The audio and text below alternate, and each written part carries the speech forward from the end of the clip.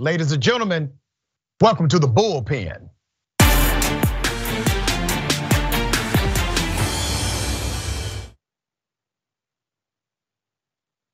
In the Bullpen today, we have Mr. Kenny Xu, author of Inconvenient Minority and president of Color Us United. Kenny, good day. Welcome to Indisputable.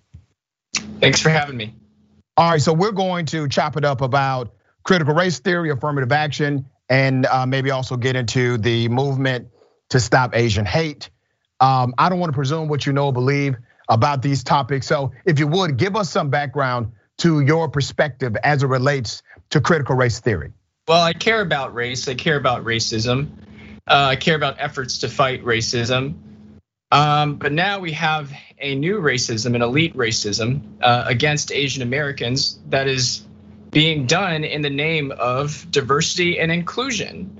I know you care about and your listeners care a lot about racism, but I want to take it a step further and I want to challenge your listeners a little bit, because what happens when a program designed to address racism, which is Harvard's and Ivy League colleges' affirmative action programs, which give racial preferences to Black and Latino Americans, unfairly impinge upon the rights of other Americans, including other minorities. In this case, these are Asian Americans, in which Asian Americans have to score 440 points higher on the SAT to have the same chance of admission as a Black person at Harvard.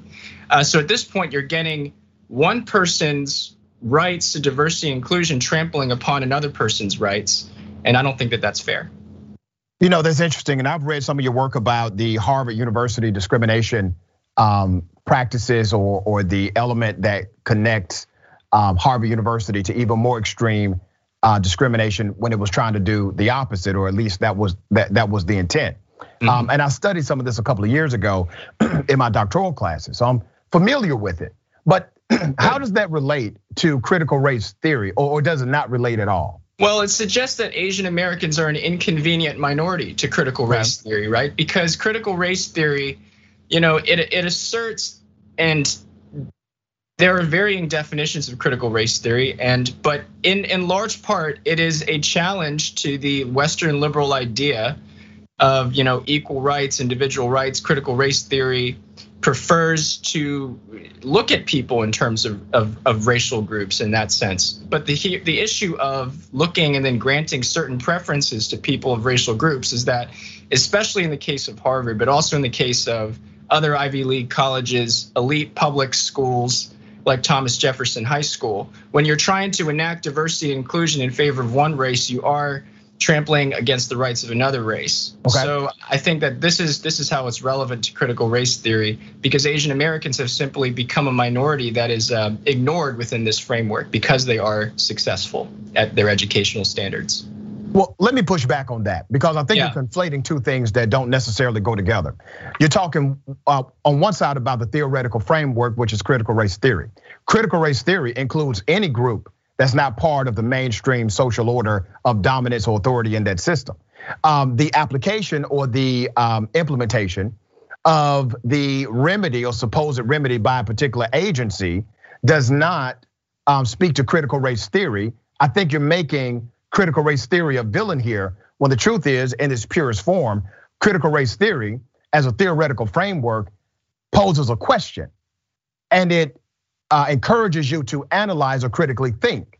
And it says, based on the systems that were created, even if you were to eliminate racism or individual racist people, you would still have unequal outcomes in the United States of America because of how the systems were created, and they were created rooted in bias. I think that's something that you and I can agree with. Does critical race theory consider Asian Americans a marginalized group?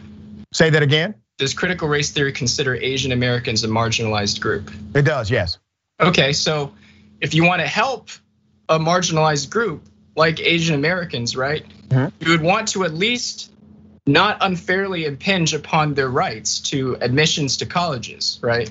But the issue is when you create a program that gives racial preferences to certain races like Blacks and Hispanics, you are impinging the rights of Asian Americans, another marginalized group. So let me ask you this: you're okay with the dynamic? You're saying it's not as inclusive as it should be to our Asian brothers and sisters. Is that your point? Well, that's one angle in which I can come from, yeah. Okay, but is that your angle? Is that the point you're making about some of these institutions and their application of diversity inclusion? Yes. Okay, so I think that's a fair point. I don't think many of these institutions or even agencies, especially corporate America, are doing it properly. So you don't get in a debate here from me about that. I don't think anybody has done it holistically properly. But I do believe that the analysis of critical race theory is still an important analysis to understand the what, to understand why did we get here in the first place? Why is there a challenge in the inequity and the origin of that inequity? I think that's important to examine if you actually want to get to a remedy. You can't throw out that examination, correct? And that's fine. That's fine using a critical race theory analysis. But the Asian American challenge to the critical race theory analysis is, okay, well, if America is a country that is founded upon white supremacy, why would a group of white supremacists let a group of minorities, which are Asian Americans, get ahead of them in things like educational attainment and things like average household income? Asian Americans are higher than whites in both. And I don't think that a white supremacist structure or a structure based in white supremacy would allow a minority to get ahead of them. So let me get this right. The answer to me is that America, the answer to me is that America cannot be a country that is continually having white supremacist structures if it allows these kinds of inconvenient facts to come. That's really interesting. You're utilizing the microcosm to explain a macrocosm. In doing so, you invalidate the not only statistical data, but the personal stories of Black Americans all throughout this country. So let me give you another perspective here, okay? Stanford University did a study. Berkeley University did a study. University of Chicago did a study. University of California did a study. They did a research study that had the exact same result. It showed that individuals who had either foreign sounding names or what they called Black sounding names and what employers called ghetto sounding names, they received fewer callbacks. As a matter of fact, they received 50% fewer callbacks from the would-be employer. These were Fortune 500 companies where these applications went. All of these applications were fictitious. When they changed the name, it's called whitening the resume.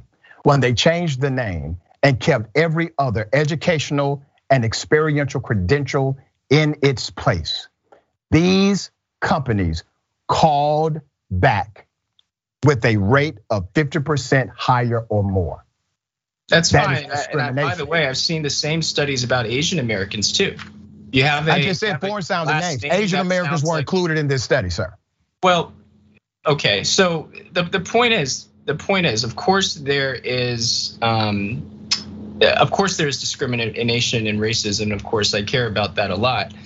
But you have, races, Black Americans who have historically been discriminated against, Asian Americans who have historically been discriminated against, and yet Asian Americans are unable to, in large part, on average, live pretty healthy, successful lives in terms of these kinds of things. And that cannot be explained by a critical race theory framework, because that goes deep down into culture and hard work. And those are things that you have to consider as well.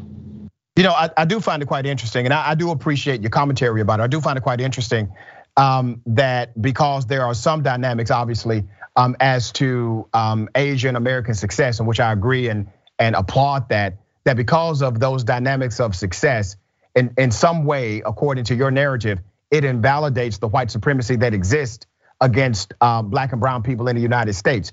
You do realize that Asian hate crimes are up by 169%. Now, do you not think that has an attribution to white supremacy in the United States of America? Okay, anti-Asian crimes are up 190%, but here's the thing. 28% of those crimes against Asian Americans were perpetrated by Black Americans. 25% of them were perpetrated by white Americans. So there's actually more anti-Asian crimes from Black Americans than from white Americans. So how is that? You know what? Let me tell you this, brother. I've been an advocate for the Asian community for years. You can go on my Facebook feed right now. Yeah. Anybody can check it out right now. Rashad Richey Facebook page. When I stand with the Asian community, I have black folk and white folk calling me out for doing so. Anti-Asian hate, you gotta remember, it is institutional and systemic. There are a whole lot of black folks that think like white supremacists. Candace Owens, Jesse Lee Peterson, Larry Elder. I can go down the list, brother. So you're saying white supremacy hold on, isn't brother. I'm really going to explain about myself. I will explain my point of view. Kenny, you finish? Go ahead. What were you saying? Because obviously what you're saying is more important. You said that white supremacy exists in people like Candace Owens. So white supremacy isn't really about the skin color of the person then?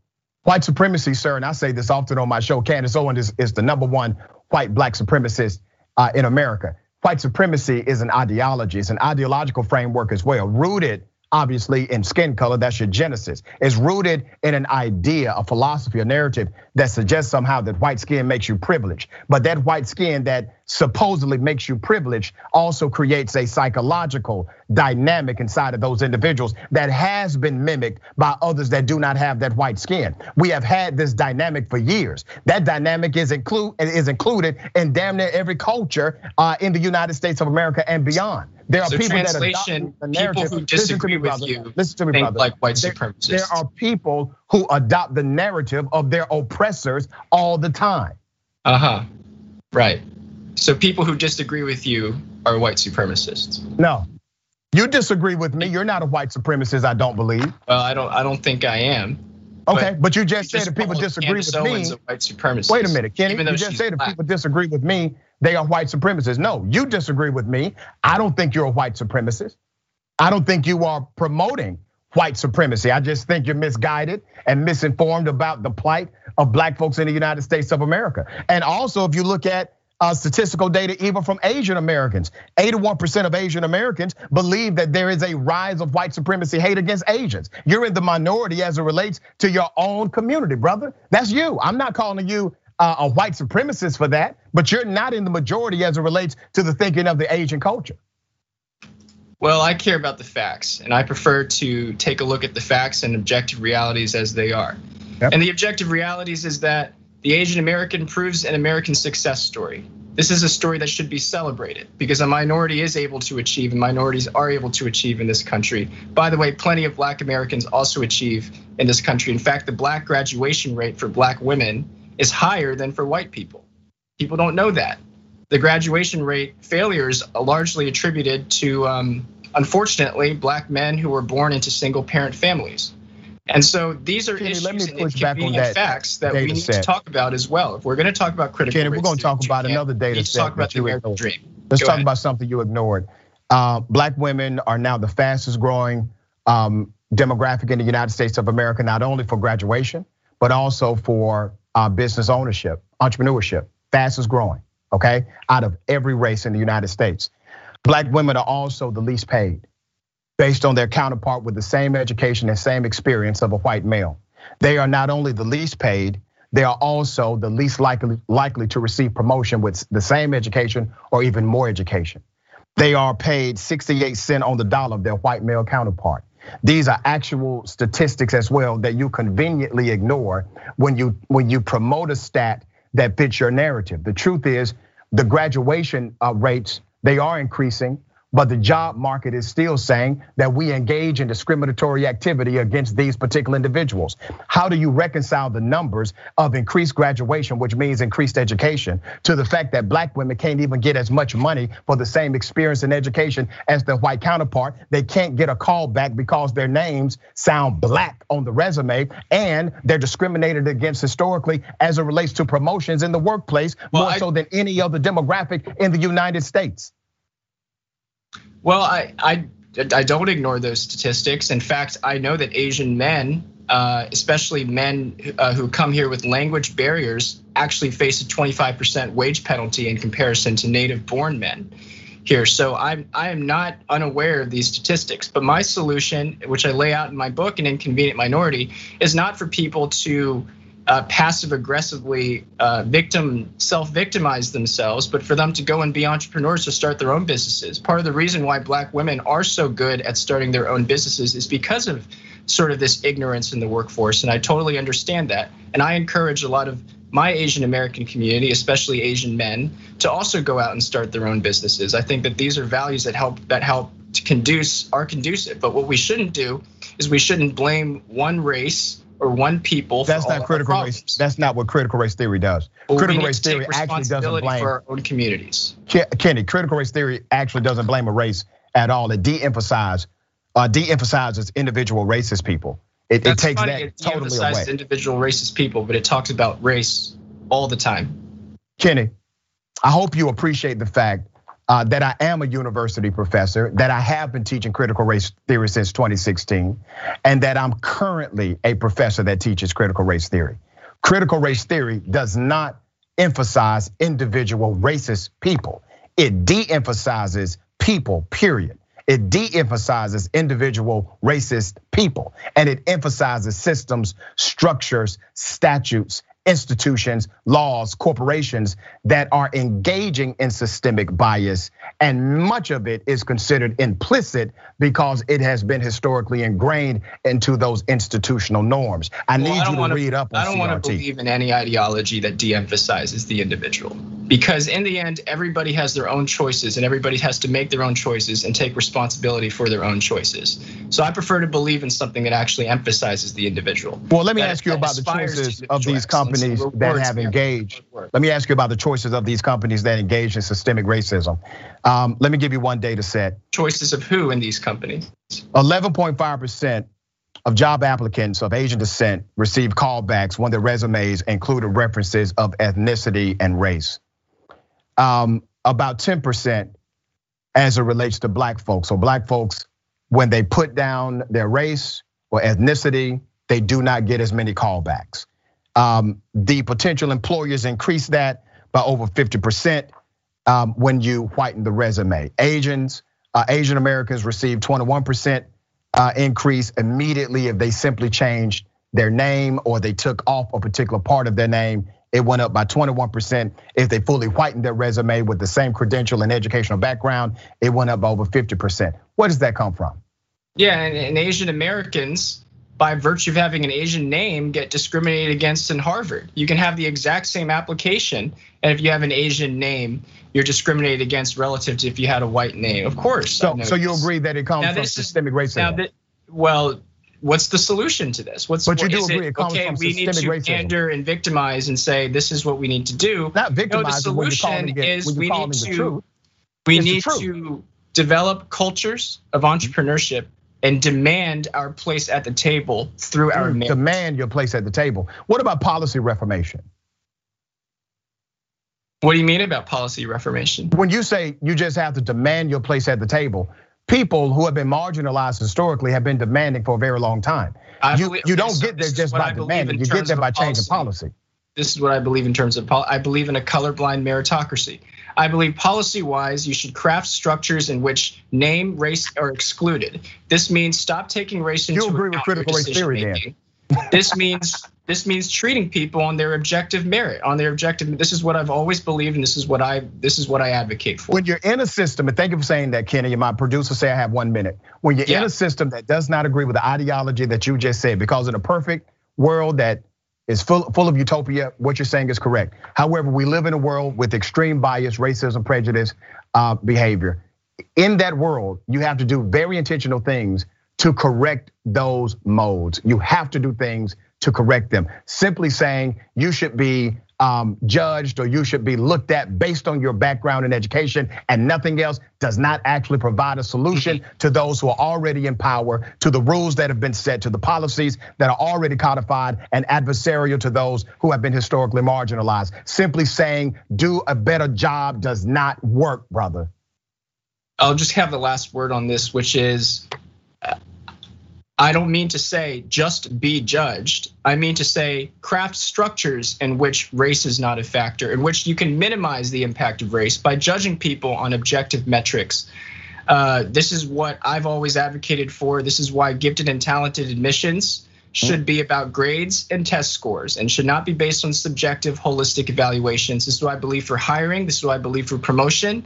That's what I believe. I don't believe in the status quo, and hopefully we can find common ground in that. We actually agree on more than what you think, because you're literally talking about significant dynamics that connect back to critical race theory, but you haven't made the connection yet. I'm out of time, but what I want to do is bring you back and let's dig into this subject in particular more. All right, I appreciate you being on the show.